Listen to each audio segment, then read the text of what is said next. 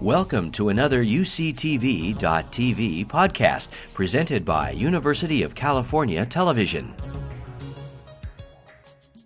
So I am hoping that everyone had a chance to buy this incredible memoir outside.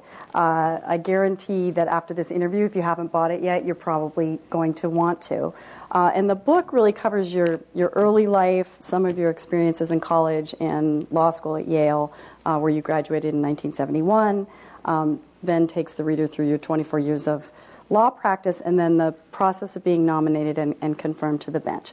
So we have 90 minutes, and my goal is to go through all of that? Spend the first half talking about the book and the second half about your time on the bench. So I'm completely abandoning... Although that's volume 2. Yes, exactly, which I hope you do right. Yeah. But I'm abandoning any pretense of, Terry Gross, calm voice, and we're just going to blitz through this, because none of you are going to be tested on this, so you don't have to take notes. You can just sit back and enjoy it. So I want to start with the preface of the book, which completely grabbed me. But it starts with this story about a panel that you did for young women at Yale Law School with now in the, I guess, late 90s or early 90s? Late 90s, with now Supreme Court Justice Sonia Sotomayor. So I wanted to ask you if you would share that story. The story is sort of the trajectory of the book. So there's a panel at Yale Law School. It's moderated by Kate Stith, who's a professor at Yale, and it's Sonia Sotomayor, who was on the Second Circuit, and me, a lowly district court judge. And the women at Yale Law School wanted to know, how does one become a judge? What courses should they take? What jobs should they pursue? Sonia went first and goes, she has a very calm and deep voice, and goes, well, first you graduate this institution. You do well. You then clerk for a judge. You then work for the government. Then you work in a large firm. You have opinions that you care about, but you're cautious about reflecting them outwardly. And you become a judge. Then it was my turn. And as I describe in the book, Ever the Trial Lawyer, I go, how do you become a judge?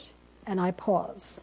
Well, you represent the first lesbian feminist radical revolutionary accused of killing a police officer for the anti-war effort you can find. That would be your first case. You then do every abortion case in the Commonwealth of Massachusetts. You speak on hot-button issues on Boston Common. You represent high-profile individuals. And for the final coup de grace, you marry the legal director of the ACLU. And you become a judge. And so the story begins with the Sachs trial, which was the anti-war activist trial, and ends with being sworn in as a judge, and follows sort of unusual twists and turns.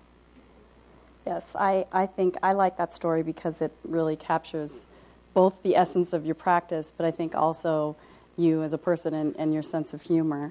But I really do want to set the stage by talking a little bit about your family and those formative 18 or so years. You were born on the Lower East Side of Manhattan, right, and then moved to Flushing, Queens, right, when you were around 7. But some of the really most memorable parts of the book for me were the parts where you talk about your parents in particular. So I wonder if you'd just share a little bit of your background with us and tell us about your very memorable parents. Well, one of the reasons why I wanted to tell this book is that it was important to tell a story of someone who was not born with a silver spoon. I was born on the Lower East Side of Manhattan. My father, we like to kid around and call it the Gartner floor covering fortune. It was, as we said in New York, the toil practice. He had a toil business. Tile, for anyone who needs a translation. Tile, not toil. And he was very conservative. My mother didn't work. He wouldn't let her work. He wouldn't permit her to work. He didn't let her drive. And then he winds up with 2 daughters, and he doesn't have a clue what to do with them. So for my sister, he would tell my sister that she should take the commercial course in high school because he didn't want to waste an academic course on a girl. And she went to Barnard. He was prepared to pay for Barnard because he figured she'd flunk out immediately. So I was the second, and she had paved the way. But the things that were said, we were constantly dealing with what the world was presenting to us and this very traditional background. But one of the things that I'm comforted when people who've read the book have told me about is that how much I love them and how important they were came out in my life. So it was learning how to love and disagree, how to respect and disagree with someone, which I think really enabled me to negotiate through life. In fact, I described stories about, as a trial lawyer, when my father was alive, I'd run by my various arguments to him, and I figured if I could persuade him, then I could persuade a jury. But there are wonderful stories in the book. The first time I marched against the war, I went home after we marched down Fifth Avenue. I was so full of myself. I was flying high. And I went home to my father and mother, and I told my father what I had done, and he was appalled. He was absolutely appalled. And we argued until 2 a.m. And then finally, in a ringing voice, he said to me, "Nance," he said, "it's one thing to believe in something. It's quite another thing to do something about it." And of course, I understood that. He was, he was born in this country, but his parents were not. And there was a feeling that if you lifted your head up and people knew your name, bad things would happen. So I knew what he was talking about. For my mother, she didn't know what I was doing. I didn't marry till I was 39. And she literally, Barnard she could deal with was in New York, although my parents told me, my father wouldn't let me go to school out of town because the only reason to go out of town is to sleep with men. I didn't think Radcliffe was well worth that price, but that's what he told me. So I went to Barnard. And then when I got into Yale Law School, my mother sat me down and said, "You've priced yourself out of the male market now." So the world was changing very rapidly on the one hand, and I was dealing with these two people whom I desperately loved on the other. And I wonder sometimes if negotiating those paths really help one enormously in one's life. I used to tell the story about the 11th Hour News. There was a program in New York City called the 11th Hour News with John Cameron Swayze, who spoke like he had lockjaw. And my father and I would watch it, and then we would argue about whatever was going on in the news. So we argued about, I remember, Red China's admission to the UN, and we argued about feminism. And I don't think I realized it at the time, but what those arguments did is communicate to me not what he said, but what he implied, which is my opinions mattered. He had to engage with me, and that was what pushed me forward. It's not that I had a father who was saying, go be a judge. I had a father who was saying the opposite, but in terms of what he communicated, it was a very different issue. And in fact, when he died, when we were cleaning out the apartment, by the bedstand was every article that had ever mentioned my name that he had by the bedstand. And I write in the book also about when I'm waiting to be confirmed. He comes to my office. I was in a private law firm, and he kept on saying to me, "You're going to be confirmed by the state Senate, right?" No, Dad. This is the U.S. Senate. It's the state, right? No, Dad. The U.S. Senate. He says the Anita Hill Senate. I said, "Just so, Dad." And he finally got it, and then he looked up, tears in his eyes, when he was going through the letters about my nomination, and said, I'm proud of you. So it's a story of, sort of struggles at all levels, because this was not the typical middle-class Jewish family that pushed women to work and pushed them to college. It was there was a theme and a subtext, and the text was one way, and the subtext was quite another. So, well, and you obviously paid more attention to the latter. Yes. Yes. Oh, yes. Well, tell us a little bit about Yale Law School itself in the late 60s. One of the things that I've actually mentioned to a few of my students is that you apparently could take Spanish for credit in law school then. Right. And you really were enjoying the atmosphere. You were right in the middle of this, this feminist movement that was sort of in its infancy. So tell us a little bit about being in Yale Law School in what, 1960? 1968 through 71. Right. I was supposed to be in the class of 67 when there were only 8 women in the law school out of 160. And then I went to graduate school for a year rather than to go to law school. And by the time I went to law school, there were, walloping 20 women. And the reason it had gone up to 20 was because they couldn't fill their class because of the Vietnam War. So suddenly they had to allow women in. And, when people talk about numbers really matter. Going from 8 to 20 mattered. We were complete pains in the butt. We organized about everything. I don't think I had ever been as engaged in life and politics as I was there. The first day I was at Yale, it was a march somewhere. I didn't know what it was about, but I marched. It was very exciting. But Yale was more Yale even then than it is now, meaning it's very laissez-faire. So in fact, the Spanish for law school credit, California fits into this. I persuaded the dean that I was going to work for California Rural Legal Assistance and that I needed to learn Spanish for that. So I took a Spanish course for law school credit. And this is 1970, and the law school went on strike because of the Kent State shootings, because of the bombing of Cambodia in 1970. So all the schools across the country, or many of them rather, ended the term early. So I never finished my Spanish for law school credit. So to this day, I only know how to say, the police attacked the students. I couldn't tell you where the bathroom is in Spanish if my life depended on it. And in addition, I tell the story, which is completely true, that when I graduated Yale and took the bar exam, I thought dying intestate was a disease. Sound like, does it intestate, prostate, something nasty, So it tells you how far you can go having a sociology of law background. But I loved it. We had the first women in the law course. There were no women one woman on the Yale Law School faculty, so we enlisted Barbara Babcock, who is here now, and together we put together a woman in the law course. And there was something, Gloria Steinem talked about this in an interview she gave, there was something euphoric about the times in a way.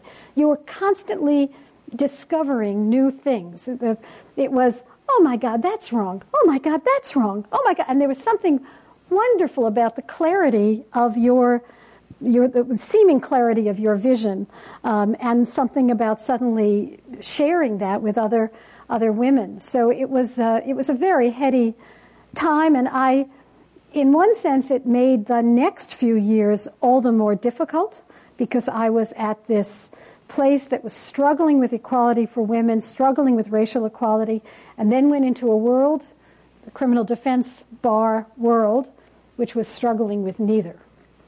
And that was a shock to me. But I loved law school. And I graduated law school fully intending to go back and be a law professor.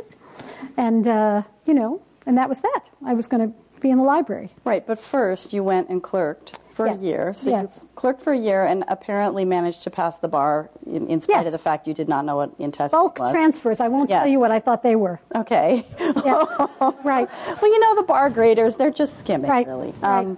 So My husband, by the way, tells a story about the Uniform Gift to Minors statute, and he wrote an essay about, he's an ACLU lawyer, he wrote an essay about how he thought it was terrible that you asked minors to wear uniforms. So that we became lawyers and judges shows you how far you can go in this country. Right. But so you leave your clerkship, and now, it's not just really a fork in the road. There's lots of options open to you. So talk about some of what those options were, and then what you chose, and why, if you're sort of sure why you chose. Well, first, the clerkship was not an easy road. I love to tell the story that the judge that I clerked for is Judge Luther Swigert, 7th Circuit. He was really terrific. But when I sat down to interview with him, he said to me, are you going to marry and have children? Because I don't want to waste a clerkship on someone who's just going to marry and have children. So you should tell me, are you going to marry and have children? So coming out of Yale Law School, I didn't know what to do with this comment. I know what I thought of, but I couldn't say that to him. I knew what I wanted to do, but I couldn't do that to him. So I said, well, Judge Swigert, of course, I will never marry and have children. It was sort of true, because at that moment I had no such plans, and really something I say to young women, I actually could not envision a relationship with a man who would support the kind of career that I wanted to have. So it wasn't far from the truth to say to him, no, I was never going to marry and have children. Then I had a clerkship year that was wonderful, and many years later, when he was celebrating his 80th birthday, he asked me to speak on behalf of all the clerks. I was at that point living with my now husband, and so I got in front of all the clerks and people from his past, and I told the story about how I promised Judge Swigert that I would never marry and have children. And then I turned to him and got on my knees, and I said, Judge Swigert, I'm 39, barren, release me from the pledge. And he did. 3 children, a dog, a cat, 2 birds, later, the whole 9 yards. Careful what you ask for, right? But to answer your question, I told her I really wasn't going to ever answer her questions. I wanted to be a law professor. That's the irony of what I'm doing now, is I wanted to be a law professor. I absolutely did not think about practice, and given my background, that wasn't a surprise. But it was at the time of the anti-war movement, and I didn't want to go directly from one school to another. I didn't want to sit in a library. So I went looking for jobs. I was, a purist. I wanted to be able to control my docket. I didn't want to work in the public defender's office because I couldn't control what I wanted to do. I was a purist in many respects. And I found a firm that no one had ever heard of, which was Silverglate Gertner. It was wonderful. After you come from Yale, people say, where do you go to school? And you go, Yale, and that's the end of the discussion. But when you say, where are you going now? Silverglate Shapiro, it was Zolkine and Silverglate. The firm was Zolkine and Silverglate. And when you say Zolkine and Silverglate, you had to say why you were doing this. And I was doing it because I wanted a taste of practice before I went back into the academy. And so it was Zolkine and Silverglate, and the case that really set my career off, which was this anti-war activist case, came to me then, and to the credit of my partners, they allowed me to take a case that was for virtually no money, and was extraordinary to allow a completely green woman advocate to take this case. And we'll go on, we'll talk a little bit about that, but I essentially won, in the way criminal defense lawyers speak, essentially won. And it launched my career, and then I was hooked for the next 24 years. So when I talk to women students, male students as well, it's the notion that you can't and shouldn't plan your life out, that you go one step at a time and do what you love. And that's what I did. You do what you love, and everything else follows. That concludes my presentation. Yes. I'm kidding. Well, I think hard work and, brains and paying attention to what you love also, matters. Yeah, sort of. Well, but it's definitely true, though, that not very many lawyers experience what you did, which is this one huge case that really sort of made you a household name, or at least a household name among people that were paying attention at the time. But you did. You had this case.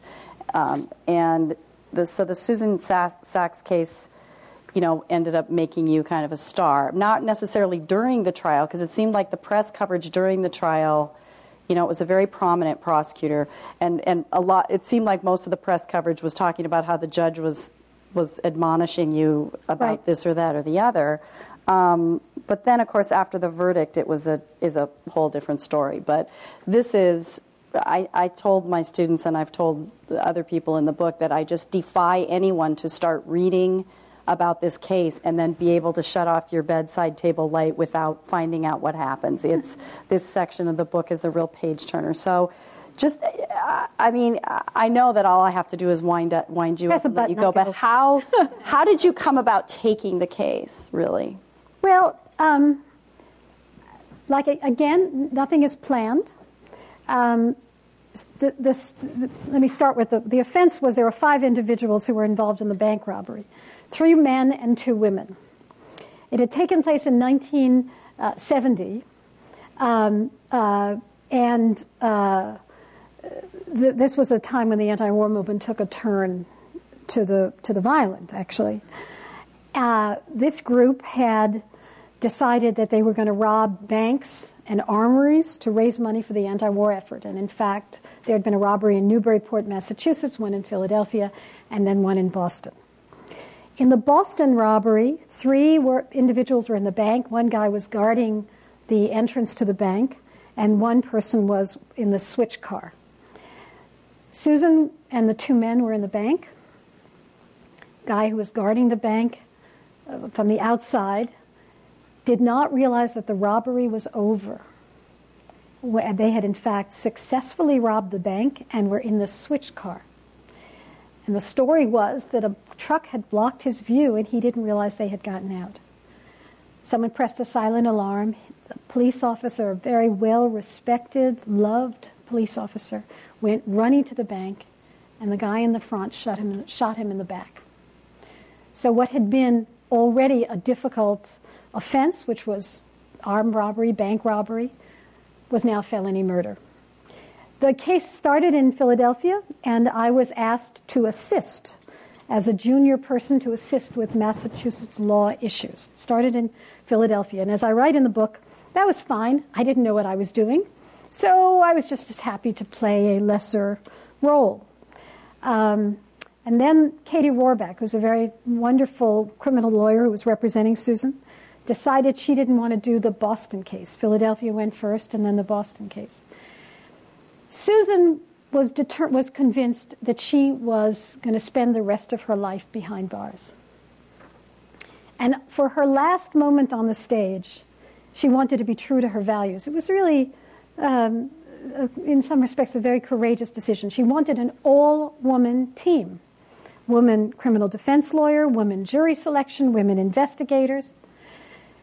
One of the advantages of being of the numbers in those days was that there wasn't a lot of competition for women defense lawyer, criminal defense lawyer, maybe one other.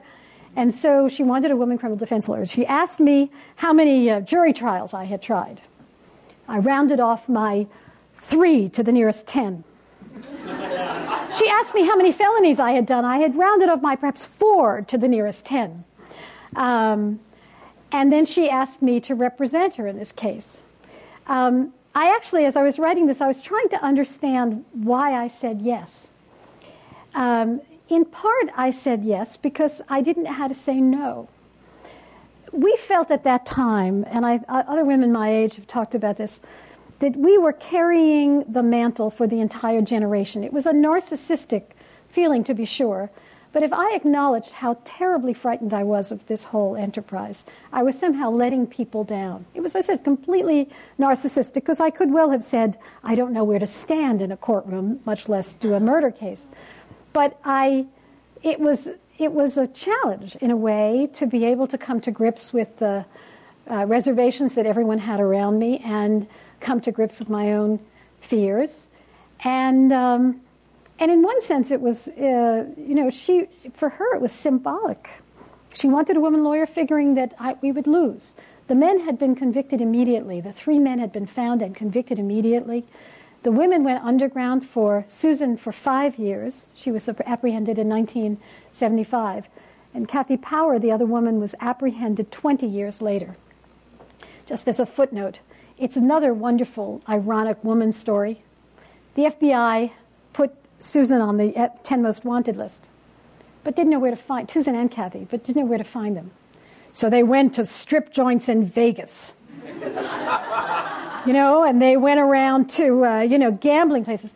They didn't know that the place to find Susan and Kathy would be in daycare centers and natural food stores, when they finally cottoned to that, Susan was arrested. But I didn't know, as I said, I didn't know how to say no, and it was, so at this point I was taking a case extraordinarily high profile. I'd walk down the streets in Boston, there'd be male lawyers whose name I noted, and when I became a judge I remembered them, who would come up to me and say, honey, you're in over your head, literally, you're in over your head. And I called my father to tell him that I was going to be taking this high-profile case. And I said to my father, Dad, I'm going to be taking a case involving an anti-war activist, gay, I just want to let you know. I want to know how this is going to affect the pinochle game on Tuesday. I want to know about the paddleball game on Sunday. Will you be embarrassed? And you should talk to Mom and see what about the mahjong game and the poker game. I want to just give you a heads up. And he says, and again, it's this wonderful dual message that he gave me. He says, well, Nance, I want you to take the case. I want you to do really, really well. I want her to be acquitted. And then I want her to walk across the street and be hit by a car. It was classic. And so we put together, it wasn't a total all-women's team. I worked with Tom Shapiro, who was then my partner, and Harvey kept the firm afloat while we were doing the case. But we had a woman investigative team whom we called Nancy Drew Associates at a time when the only investigators were, old police officers. We had these quite lovely women who would learn all sorts of things from people that other investigators would not. We had a woman jury selection team. And every night in the shower, I would talk to myself about lowering my voice and learning to be tough, because she wanted me to be tough. And it didn't come naturally. Every time I got scared, I would sound like Minnie Mouse. But it was sort of denying my fears. People have asked me how I had the self-confidence to take the case. I didn't have any self-confidence. The Boston Globe was a drumbeat of who the hell is she? The day before the Sachs trial began, the headline was, Sachs trial beginning tomorrow, prosecutor able, tough. I was a potted plant. The prosecutor was asked, have you ever tried a case against Gertner? And he says, oh, has she ever tried a case? Right, not many, but you need to start somewhere. The press didn't know how to describe the courtroom proceedings. Every time I challenged the judge, they would write about it as if he were admonishing a child. Really, the judge, admonished Gertner. The judge dressed her down. The Patty Hearst case was going on in California at the same time. And F. Lee Bailey was described, you could tell by the adjectives and the verbs that the press was using. When he objected, it was, objection, Bailey boomed. Nobody had me booming. But if I read the coverage, you wouldn't have gotten a sense of what was going on. In a certain sense, that was very helpful, because I was completely underestimated. Completely underestimated. If you want to interrupt at any time. Well, I can just go on. One of the things you talk about in the book that makes it so gripping is sitting around, sometimes at the jail with the whole team, and you're working, you're doing the pretrial preparation, everything, but really it came down to, do we have a defense? What is our defense? Right. This was your huge dilemma, even right up until the trial started. And I would say, the major thing that then you were heralded for being so brilliant for was a strategic decision that you made after the prosecution put on its case. This seasoned, confident prosecutor who had never lost a murder case, right? And he rests his case, and you made a strategic decision at that point. So I wanted you to talk about that. Well, it was an issue of being underestimated.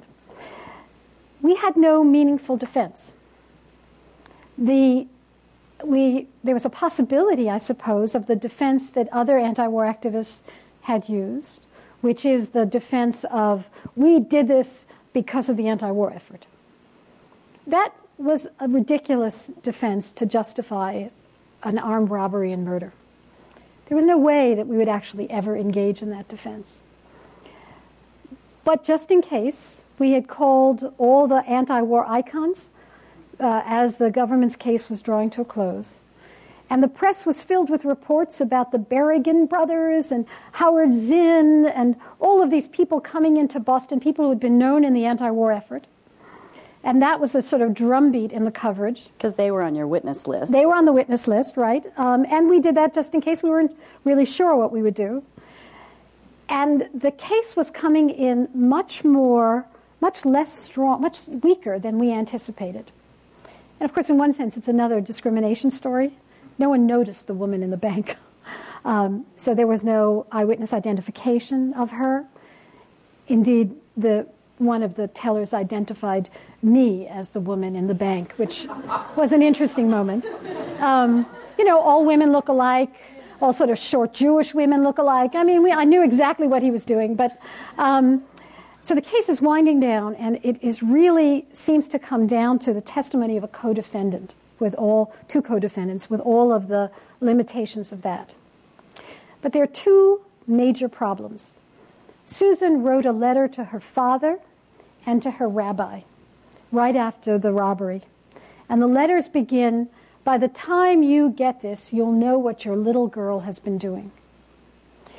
But the prosecutor anticipated that we were going to put on this anti-war defense. And he anticipated from the things that we said that Susan would take the stand. There was no way in God's earth that we were going to do that. But what happened is, when the case is winding to a close, he gets up and said, and I know that the last witness that they announced was coming on the stand the next day. And the night before, I practiced a closing, perhaps my third or fourth closing. I practiced it. And the next day, the government rested without putting in those two letters.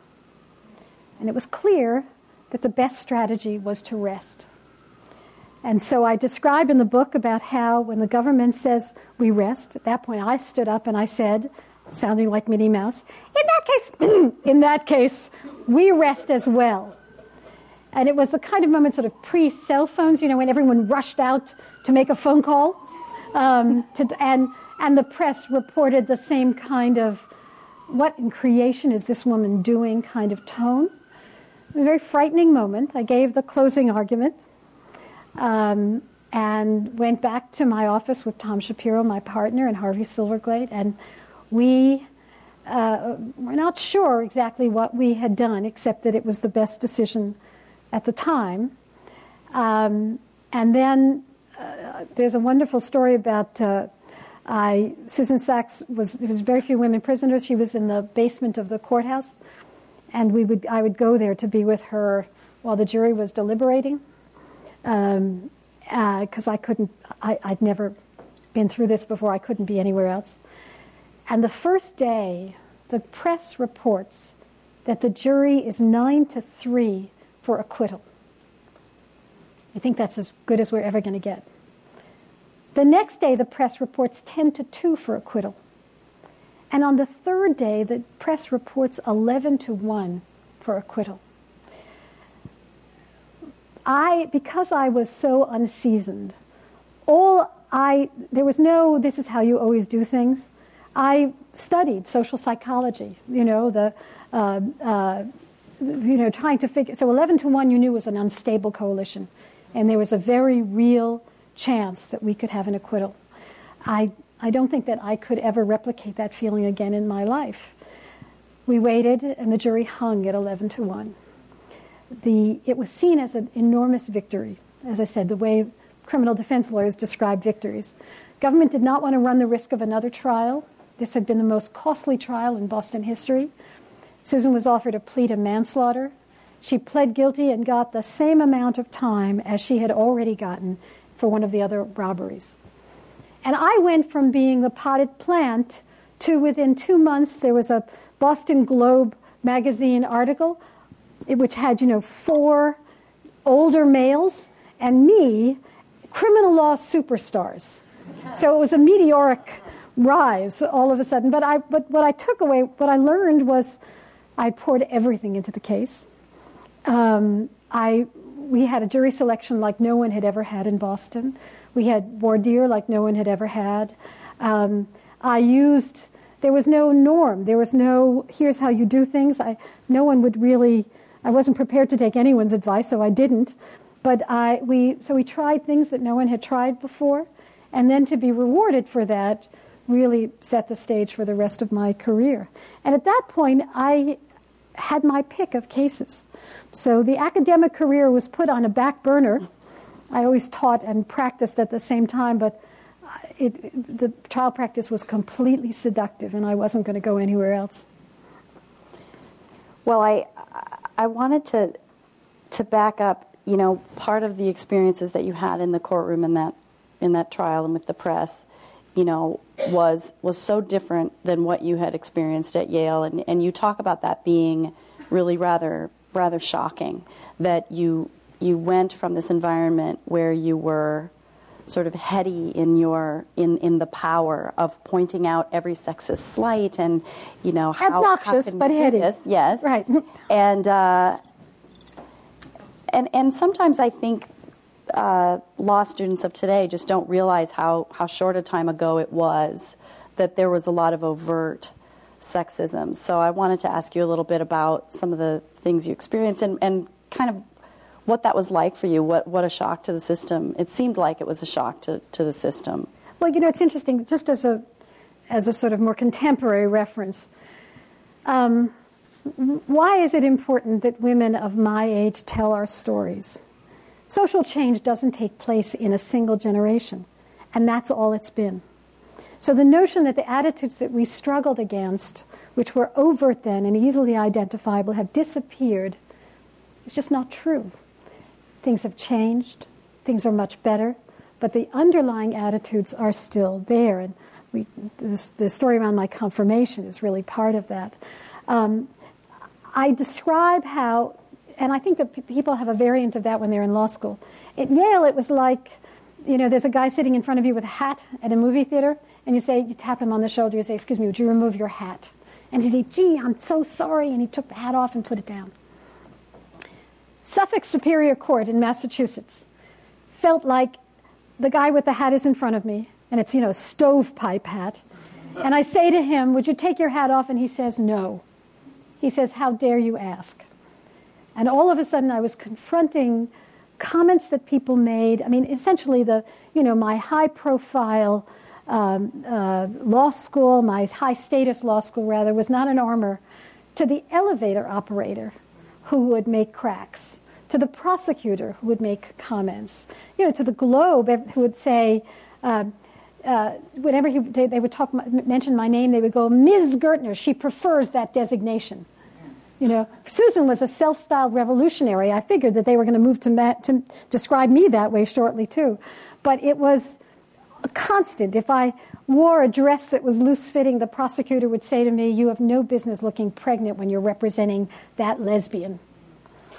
The rumor of my being gay persisted until to my confirmation hearing solely because I was representing someone who was gay. The media could not, there were numbers of times that the media couldn't distinguish between Susan and me. I went from a protected, incubated world of, you know, Yale Law School to a world that was so totally different than what I anticipated, and a world that seemed to be unwilling to engage. Well, but then there you are, and you're in it, right? And you've made this choice to be there, and now you have to make a whole bunch of other choices, and really strategic choices about not only how to proceed with your career and what kind of cases to take, but your persona in the courtroom. And there was some evolution in the way that you dressed, you know, and you made choices in with that, and you also made choices about how you were going to respond to that sexism, how you were going to develop your courtroom persona, and how you were going to communicate with juries. Right. So will you talk about those things? First, I started not even where most women started, because I was, now it can be said, I was a radical at Yale, right? A lapsed radical, to be sure, but a radical at Yale. And I had all sorts of crazy ideas. I didn't believe in briefcases. I didn't believe in briefcases. Briefcase was a badge of professionalism that separated you from your client. So I would go into court with a shopping bag.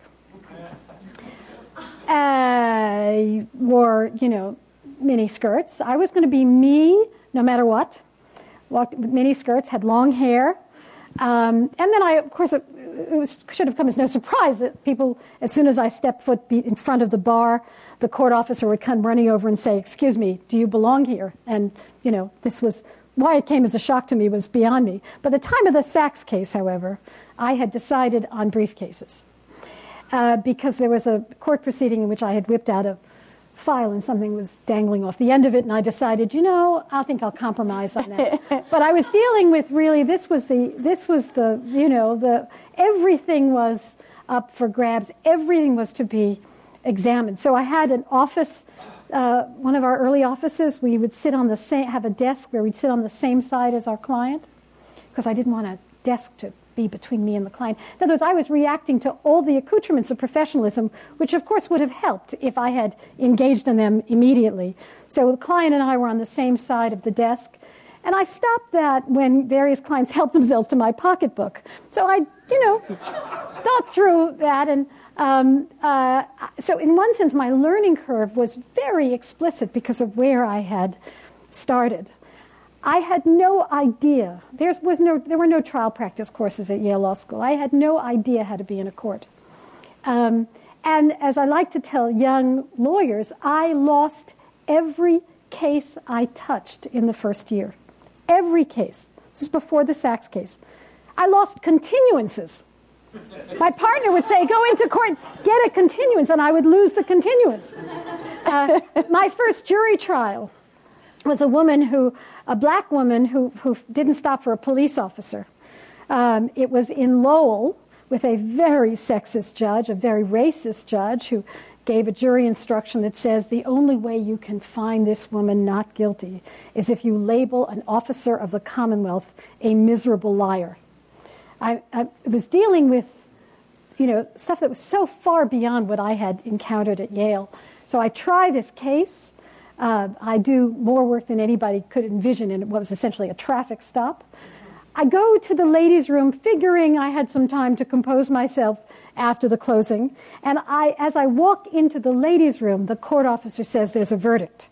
Essentially, the jury went into the jury room, pivoted, and came back out again. So I lost ignominiously, constantly, no matter what. What happened was that for the same reason I later took the Sachs case, I couldn't leave the profession couldn't leave trial lawyering until I had bested it, until I had conquered it. Again, because I believed that if I caved in, which is what I felt like doing, it would my father would say, "You shouldn't have been a trial lawyer." My male partners, who were wonderful, would say, "Women are not cut out for this." And I had to prove something. It's totally narcissistic, as if the entire women's movement rested, on our shoulders. But that's what I felt. And it was, it took one victory. I think it was a case, actually, where the continuance was denied. It's a motion to suppress. And my partner, Norman Zolkheim, was supposed to argue it, and I was just supposed to go there and beg for time. The judge smirks and says, "No, little lady, I want you to try it." And I said, "Give me an hour to read the file, call Norman and ask him what to do." But it was the first time I tried the motion to suppress, and it was the first time I had to be in a courtroom unscripted. And that made all the difference in the world. To finally listen to the witness, ask a question that was really a meaningful question and not a question that you had rehearsed in the shower. And not that time, but then the first time you win, you suddenly feel like you have this in control. But although part of it was the time, which was the discrimination against women was so overt, particularly women in trial law, some of it, I believe, is a lesson for today, because young women, as opposed to young men, face the same feeling of illegitimacy, not the same perhaps, but face greater feelings of illegitimacy than young men. I've seen this in my courtroom. A young man can pass deep voice, certain comfort in the courtroom. Young women who may be as well qualified, if not more, have more difficulty. That learning curve may even out over time, because there are now models of women lawyers and women judges, but the beginnings are really excruciating. And my advice is that you just fake it, which is what I did. And one day, your lying about whether you're any good at this begins to match the reality, and you begin to get good at it. Well, and then, you made choices, too, about, your signature color is red, right? So you write about courtrooms being, I think, air-conditioned for men wearing suits. Right. So the miniskirts your knees were turning blue. And so right. Really, at that point, then you face this choice, right? You could buy the dark suits and sort of take on the male paradigm, right. But you decided not to do that, and in a sort of an embrace, really, of your femininity, while still, I guess, right. All the relevant things were covered, but it would be red. It's very interesting. Just as a footnote, some of the women in my class have told me that young women today are told that when they interview for law firms, they should wear black suits and skirts and closed shoes. It's as if there's a uniform. There's a uniform for men, but the uniform for women doesn't make sense to me. I refused to be in that uniform. I figured that by the time I had a certain self-confidence, I was actually going to take advantage of my womanhood. There's a wonderful story in the book about much later on when I'm pregnant, and there's a moment where I really wanted to just get back at everyone. So there's a story about Clarence Darrow, who there was a time you could smoke cigars in the courtroom, and he I'll get to the point, don't worry. Yeah, no. It's just going to take a little bit of time. So you could smoke cigars in a courtroom, and he put a metal pin through the cigar, and as he was doing his opponent was doing their closing argument, the ash would get longer and longer and longer without falling off, and the jury would be completely captivated by him and not pay attention to the other lawyer. So I had an analogous situation. When I was pregnant and the other lawyer was giving his closing argument, I would put my hands on my belly and moan softly. No one paid attention to him. And I thought that it was really sort of poetic justice for the years of discrimination. Yes. Well, and no less than Alan Dershowitz describes you in the courtroom, and that you had this magnetic presence and the kinds of facial expressions that you would make in the same way that your opponent would be doing a closing, and nobody would be, she'd make the face, and then nobody would be watching you. And I don't know if the mugging was part of this, but the other thing that you write about is, and I don't know if it was a conscious decision or if it was just, this is who I am and I'm going to be who I am, but you end up using humor instead of for example, in the face of overt sexism that shocks everyone's conscience in this room. You used humor in the face of that, and you used humor sometimes with juries or sometimes with witnesses to great effect. Because I was so new, everything was to a degree thought out. And one of the things that was clear to me was that in the 1970s, the stereotype that I was, batting up against was the bitch stereotype. And I had to make sure that it was clear I was a feminist, and I had to deal with what I thought would be the obvious stereotype. And so to some degree, indignation and rage overtly expressed was going to fit into the bitch stereotype. Humor was a way of leveling the playing field and also signified a certain comfort in your own skin, which took me a while to get at. And sarcasm But it really, it was the way that I would deal with things. So there's a sort of non-feminist story. One of my first cases was a labor case against a hospital called St. John of God Hospital. Oh, God. And the judge in the first appearance leaned over and said, "Miss Gertner, how do you feel suing St. John of God?" I took a breath and I said, "Well, Judge, I get some solace in the fact that this is St. John of God, Inc." And I developed a sort of a repartee that really, people who write about these things is actually leveling, because you have to have some confidence in order to be able to pull that off. And so as I began to develop confidence, or as I faked confidence, that's what I could pull off.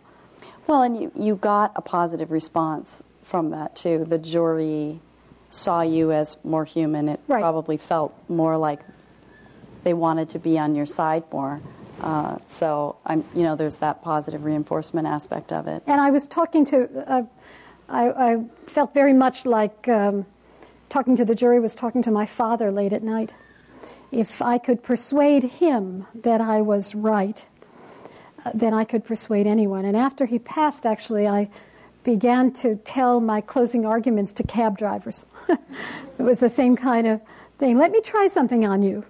And it was, it was very seductive. And in one sense, it was a substitute for teaching, because as a trial lawyer, you're a teacher as well. And I loved that stage, and still do.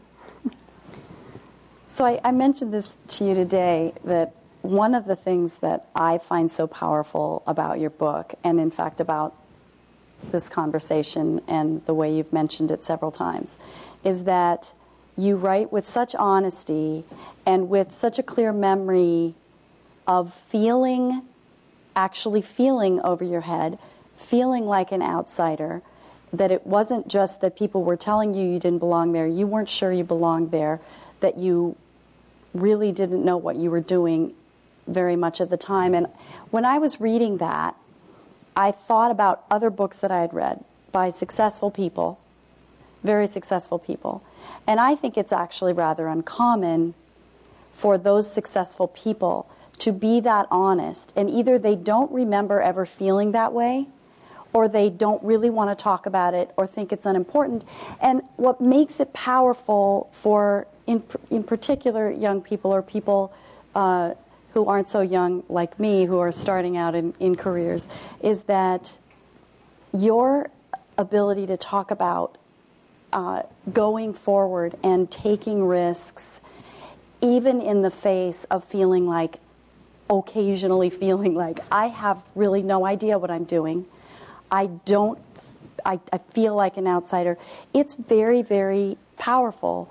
A powerful thing. And again, I don't know if that was a conscious decision on your part, or if it's just part of how sort of open and available you are as a person. Well, the memory issue.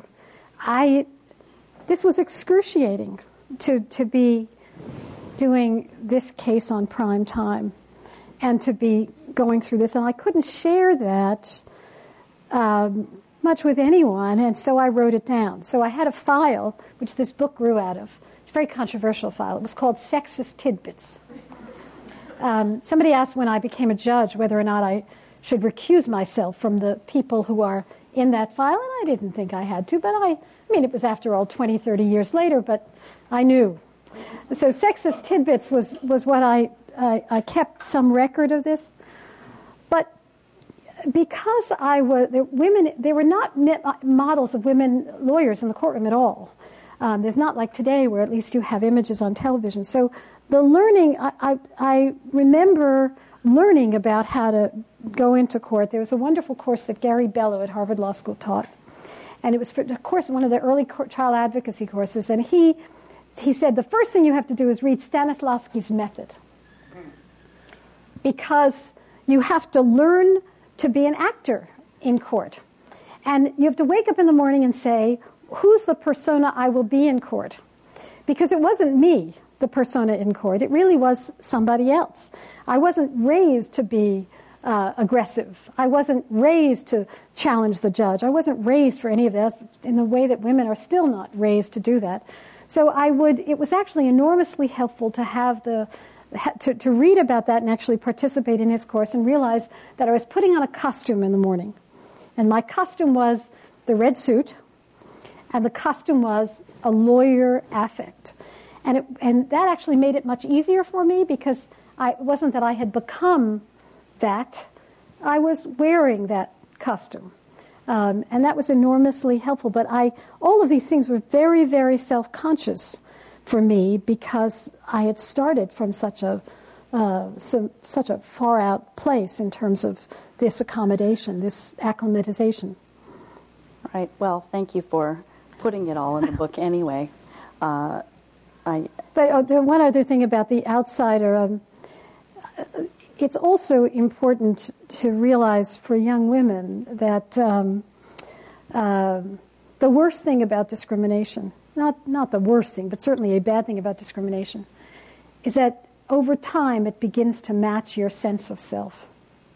So when the judge said to me, one woman, I asked him if a young woman's lawyer could one woman law student could sit next to me, and he said, one woman in a courtroom is bad enough. Enough of those kind of comments begin to match your own insecurity. And you begin to say to yourself, well, maybe I really don't belong here. And you begin to say to yourself, how dare I experiment with a man's life in a criminal case?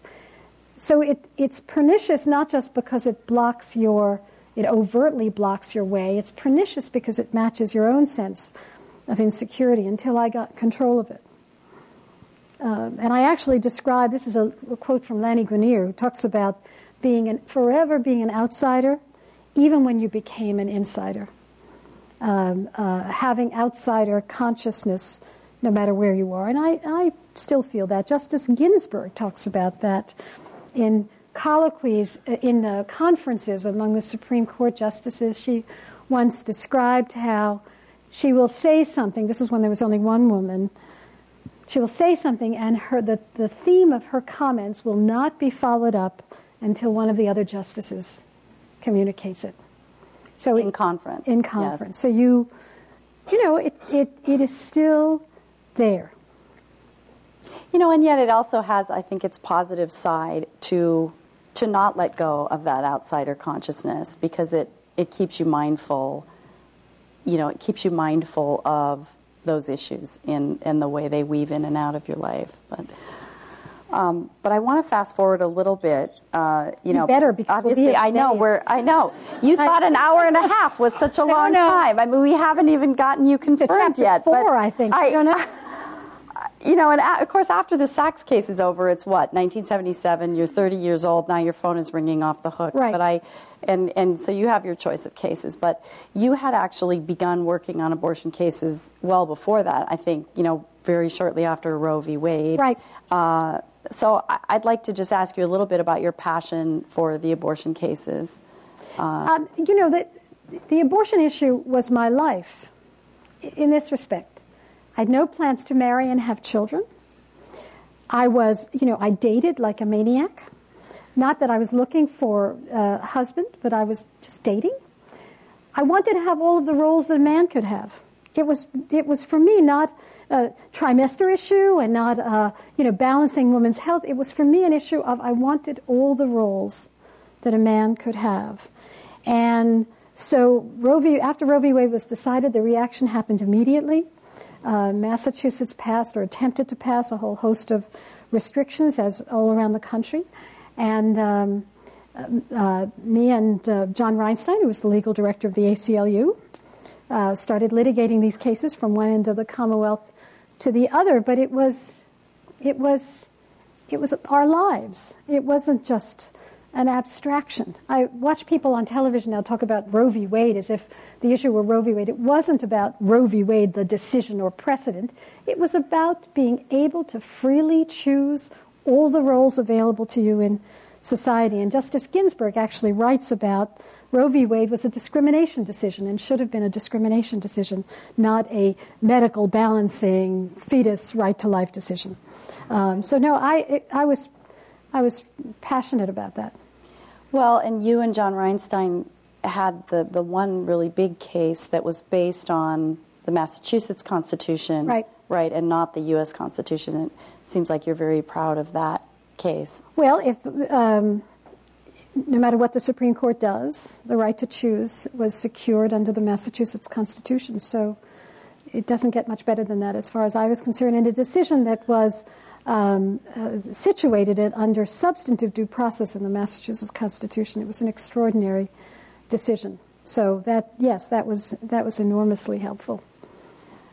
Well, and I suppose, since we've brought up John Reinstein, we might as well who, by the way, has come late to this talk event. about I want to make it clear. Yes, he's here. Yes, he's come late. But I think and I forget whether, I think it's both in the book and in some other interviews and articles about you, but you talk about almost the inevitability of, if you were going to fall in love with someone and decide to spend your life with a particular person, that when you look back on it, it seems like he was the inevitable one that was going to happen. He didn't think so, and I wasn't so sure. But so we worked on the abortion cases together. He was the legal director of the ACLU, and I was volunteering. And the first case, literally right after the Supreme Court decision, was a public hospital that refused to do abortions, and 2 doctors in the public hospital wanted to perform abortions. So John and I were going to go and interview the doctors.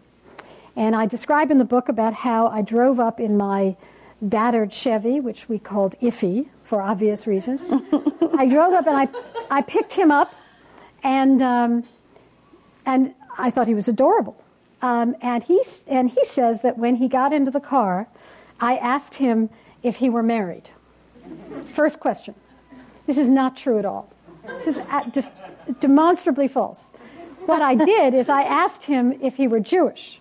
It was, of course, the same question.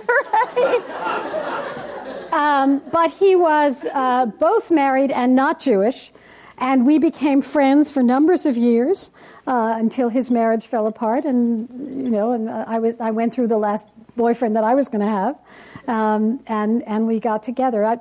Inevitable in the sense that I'm going to embarrass him now. I don't think that I started off, with this very traditional family. So one part of me did not believe that I could find a man who would love me and appreciate how much I cared about this career.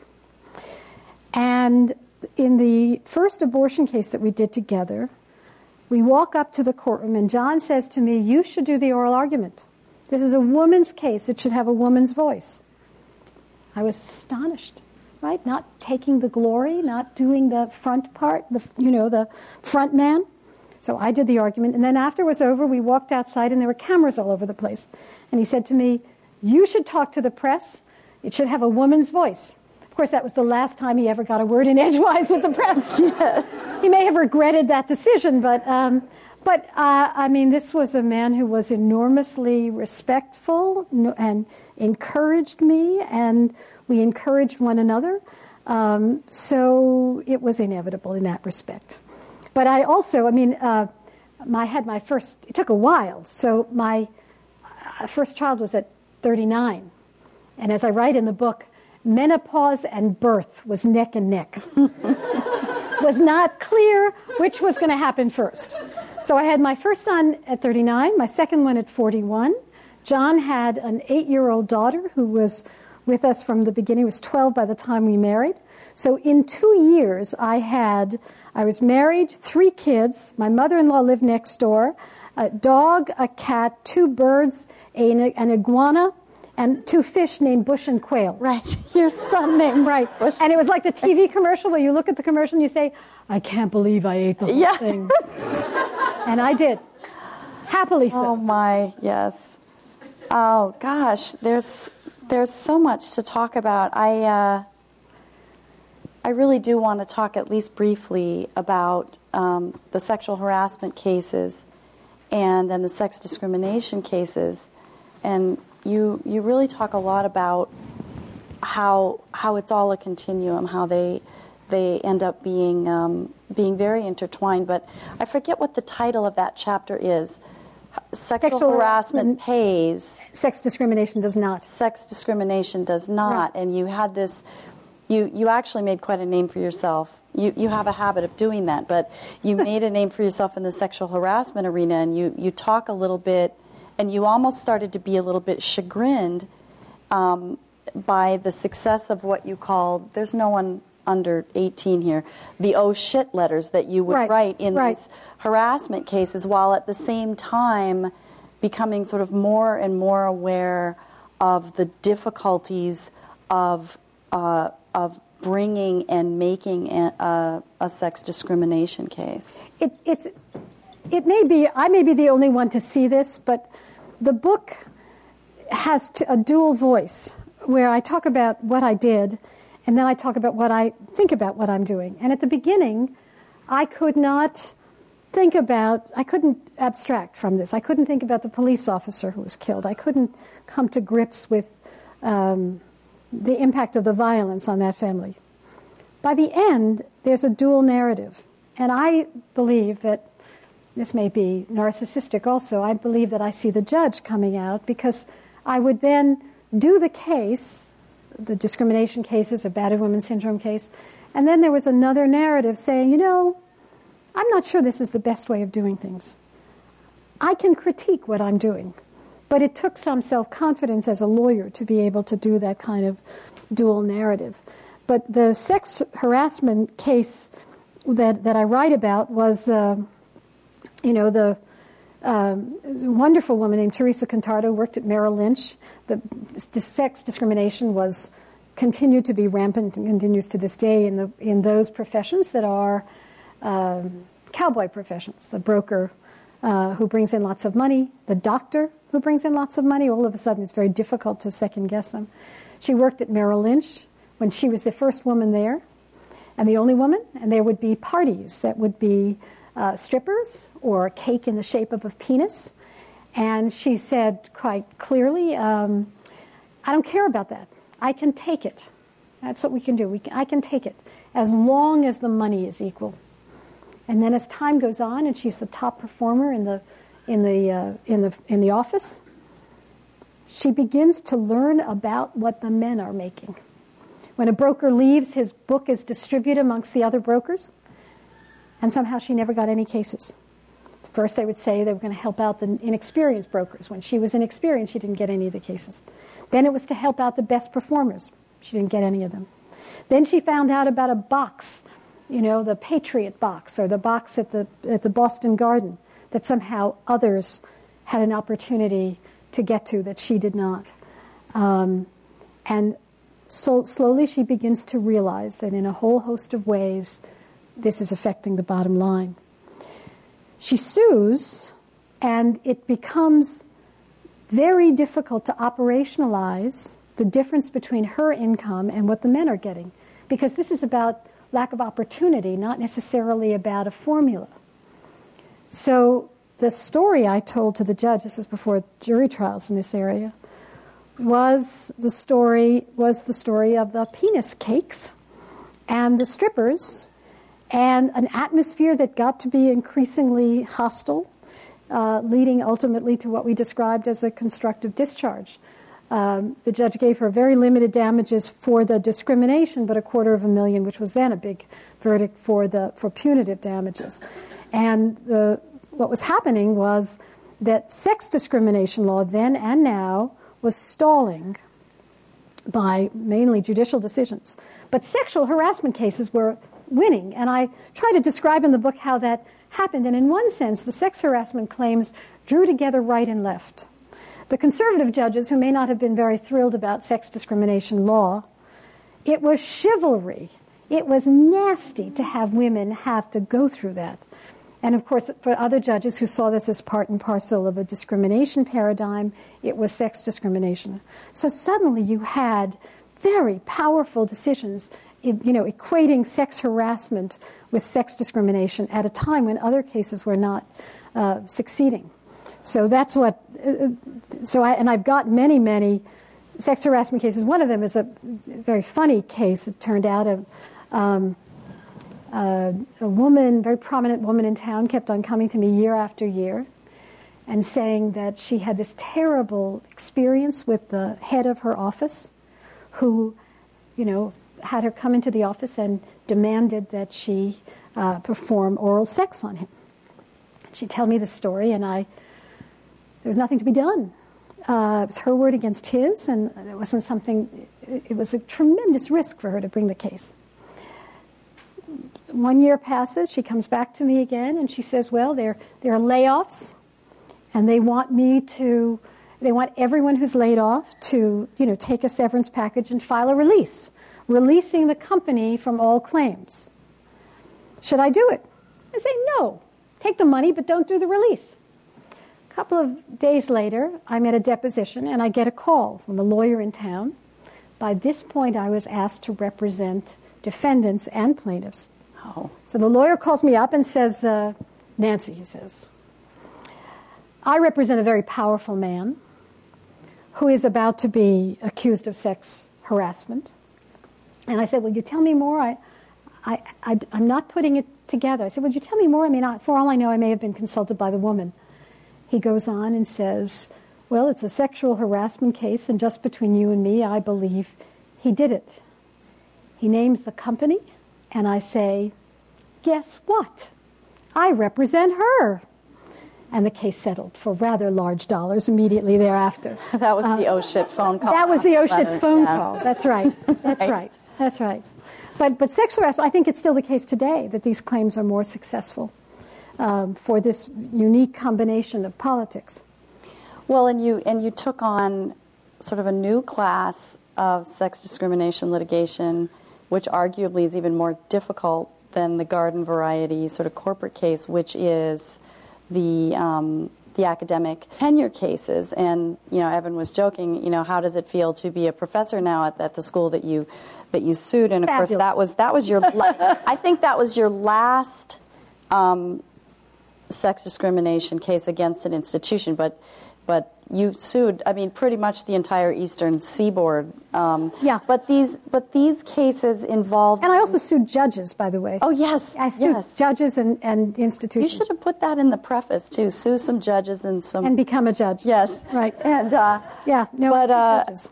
But it's incredibly difficult because if you're suing on behalf of a woman who is denied tenure, that's a very, very tough thing to prove. And being in academia, what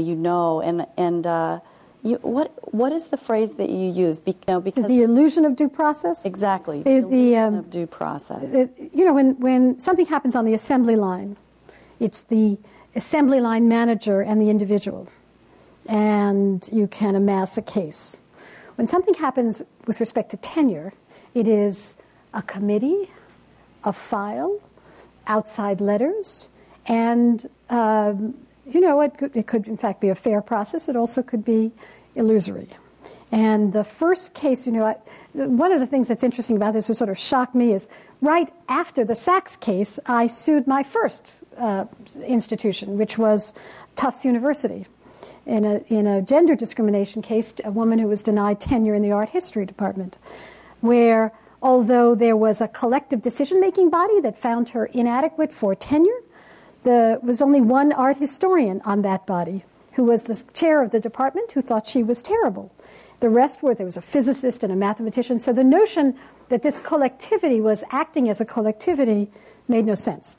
It was essentially his decision. And all of the members of the committee said what he said went. So we won that case. I might add that I only put in the book the cases that I won.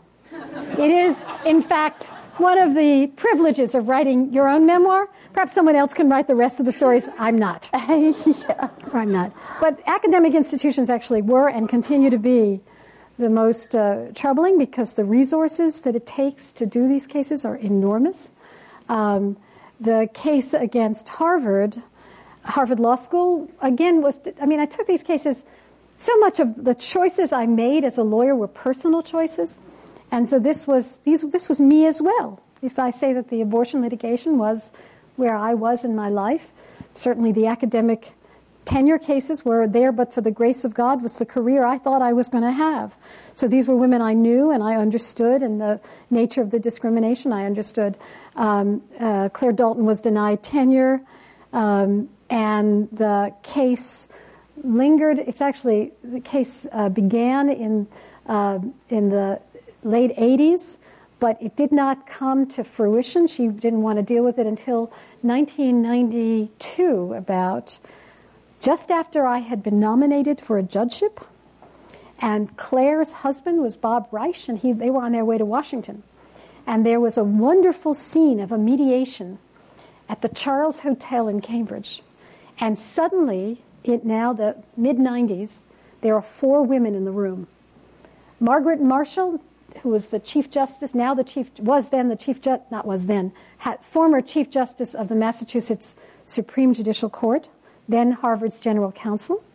Joan Luckey, who was the lawyer for Harvard. Me, and a woman mediator, who I think is Judge Morrow, if I recall right. 4 women in a room, and it was a very different dynamic than I had ever been through before.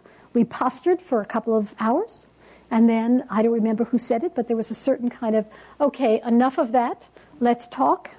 And the case was settled by 4 or 5 o'clock.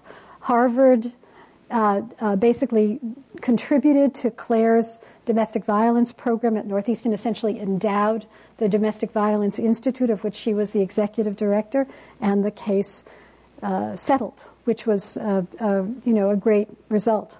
But that chapter, I described the difficulties, the extraordinary difficulties of bringing these cases. It's almost like the higher you get in the ladder, the more difficult the cases become. All right. Well, so I really do need to do some fast forwarding here, because I do want to talk about your time on the bench. I lost my superpowers only 4 weeks ago. Right, exactly. So she's coming down off of that. But I was going to ask you, a question about, what would happen if you were nominated today in this political environment. But that could probably be answered pretty briefly. No, I would not be nominated today. Not be nominated, and if you were nominated, maybe not confirmed. Not nominated. No, okay. And, the story, I just have to recommend the book also for that entire story about the nomination. I believe you were asked, is there anything in your background that might embarrass the president? Actually, that's where the book came together. I was supposed to go through my stories to see what would embarrass the president. I went through my stories. I didn't think anything should embarrass the president. But the president was Bill Clinton. I didn't think anything I did could embarrass him. That seemed to be a very different platform. I think you basically said, absolutely everything I've done is going to be a problem, but it shouldn't be a problem, basically. And the story behind my nomination is Ted Kennedy. It has to be said that although I went to law school with Bill and Hillary, Kennedy was the one who was determined to see this through. And he's a rather unique and amazing senator. And I can't name another Ted Kennedy, unfortunately, in the Senate now. So maybe you are going to have to reconsider that. I don't know. We could go back? Oh, yes, that's right. Yes. We'll go back. But the thing that I think, if I have to choose something, to talk about you on the bench, I want to talk about the fact that you have been called by some an activist judge. And I kept thinking, no, actually, instead, and I thought this from the earliest time that I learned about your work on the bench, which was really in the beginning in the forensic evidence arena. I said, no, actually, what she's doing is she's doing her job. She's doing her job as a judge to the best of her ability, and it was so. Have you used that potted plant example in an interview that I might have read? Because I thought of that. I said, no, what she's doing here is she's saying, I'm not a potted plant judge. For those of us who are old enough to remember the Iran-Contra hearings, and I forget the name of the guy that... Brendan Sullivan. Brendan Sullivan, right. I am not a potted plant. And your attitude in judging is, and was, I am not a potted plant. And I really do think that judicial activism is in the eye of the beholder. Oh, and sure. We talked earlier today about this contrast between,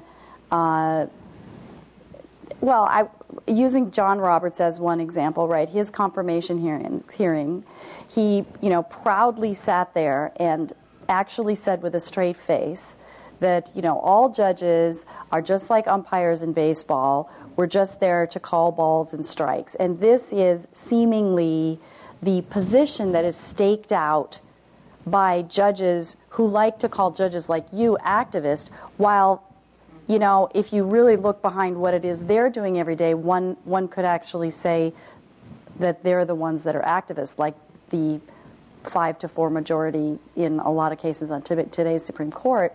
And contrast this with Sonia Sotomayor's confirmation hearing, where, there was this comment, and I was wondering actually if she made this comment at that same Yale forum in front of the women law students, but she had made some comment about, I'd like to think, and I don't want to mischaracterize it because it was so mischaracterized in the media anyway, but she said something about, I'd like to think that a wise Latina woman would make, and it had something to do with this old standard comment about a wise man being a judge, right? And so she is grilled in her confirmation hearing, of course, about that. Do you think a wise Latina is going to be a better judge than everyone else? And the fact that you're a Latina, is that going to affect you?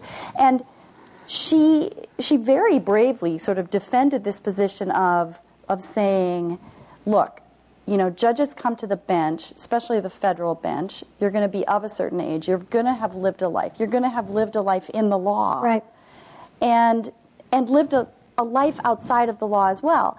And those things are going to not color your opinions, but they're going to inform them.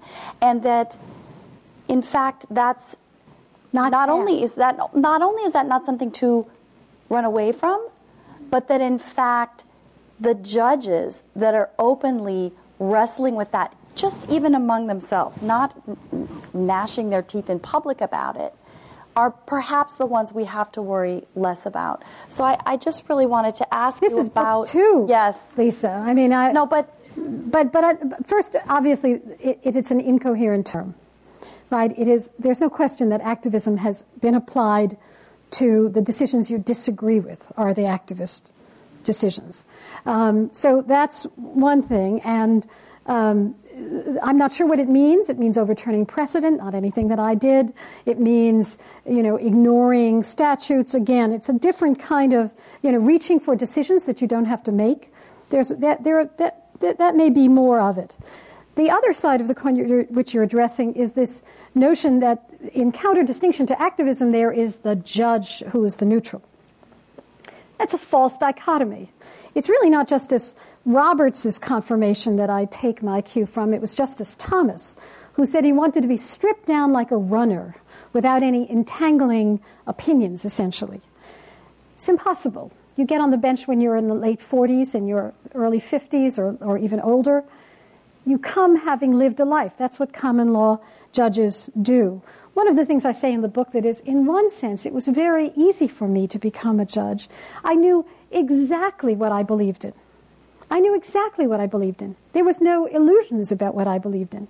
But I also knew where my advocacy ended and the judging began. It was an explicit battle inside me, as opposed to people who are saying, well, here's an abortion case. I'm sorry, I don't have any opinion about abortion, even though I lived through this period.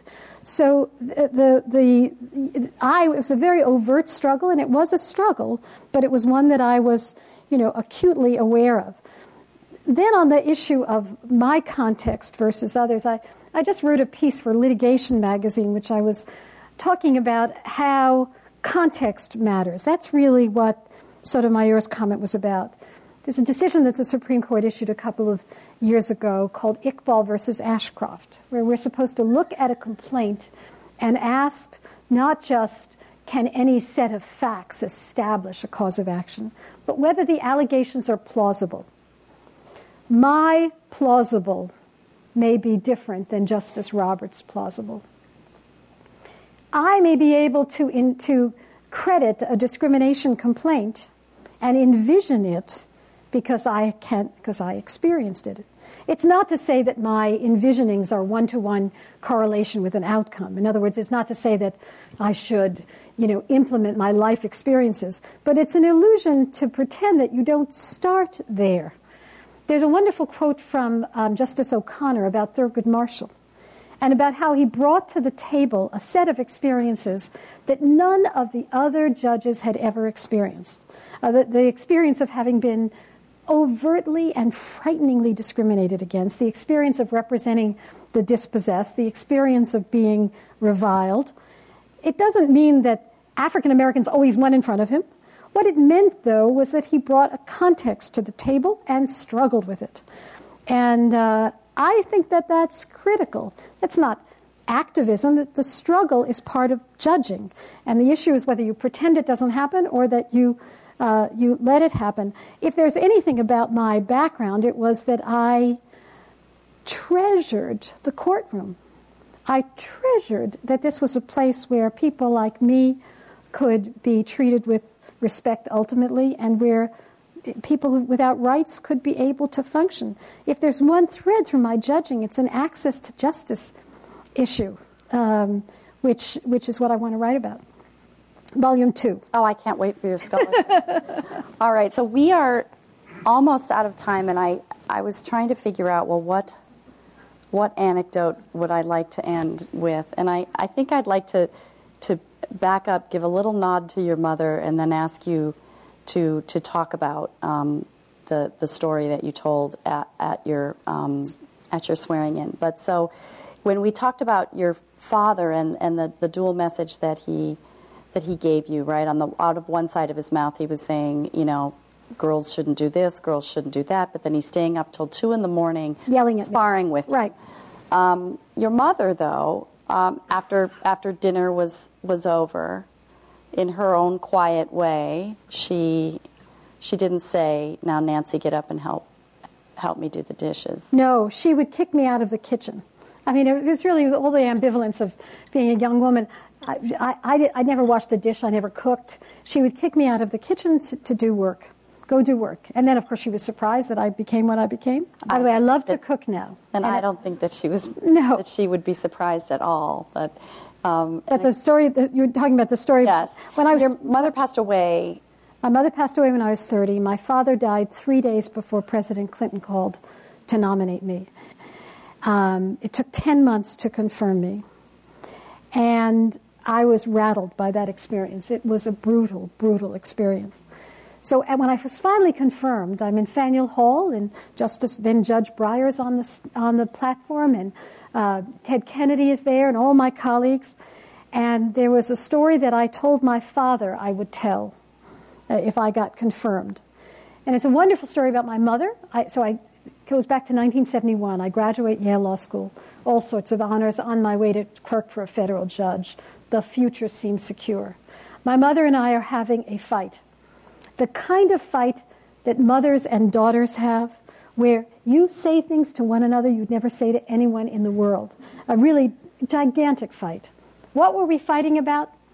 My mother wanted me to take the Triborough Bridge toll takers test, just in case.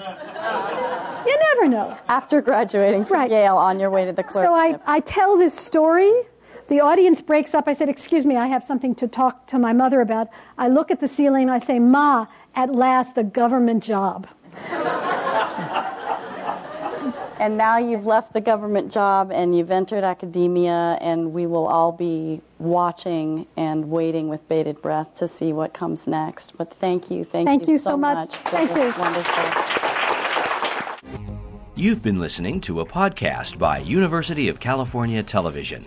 For more information about this program or UCTV, visit us online at uctv.tv.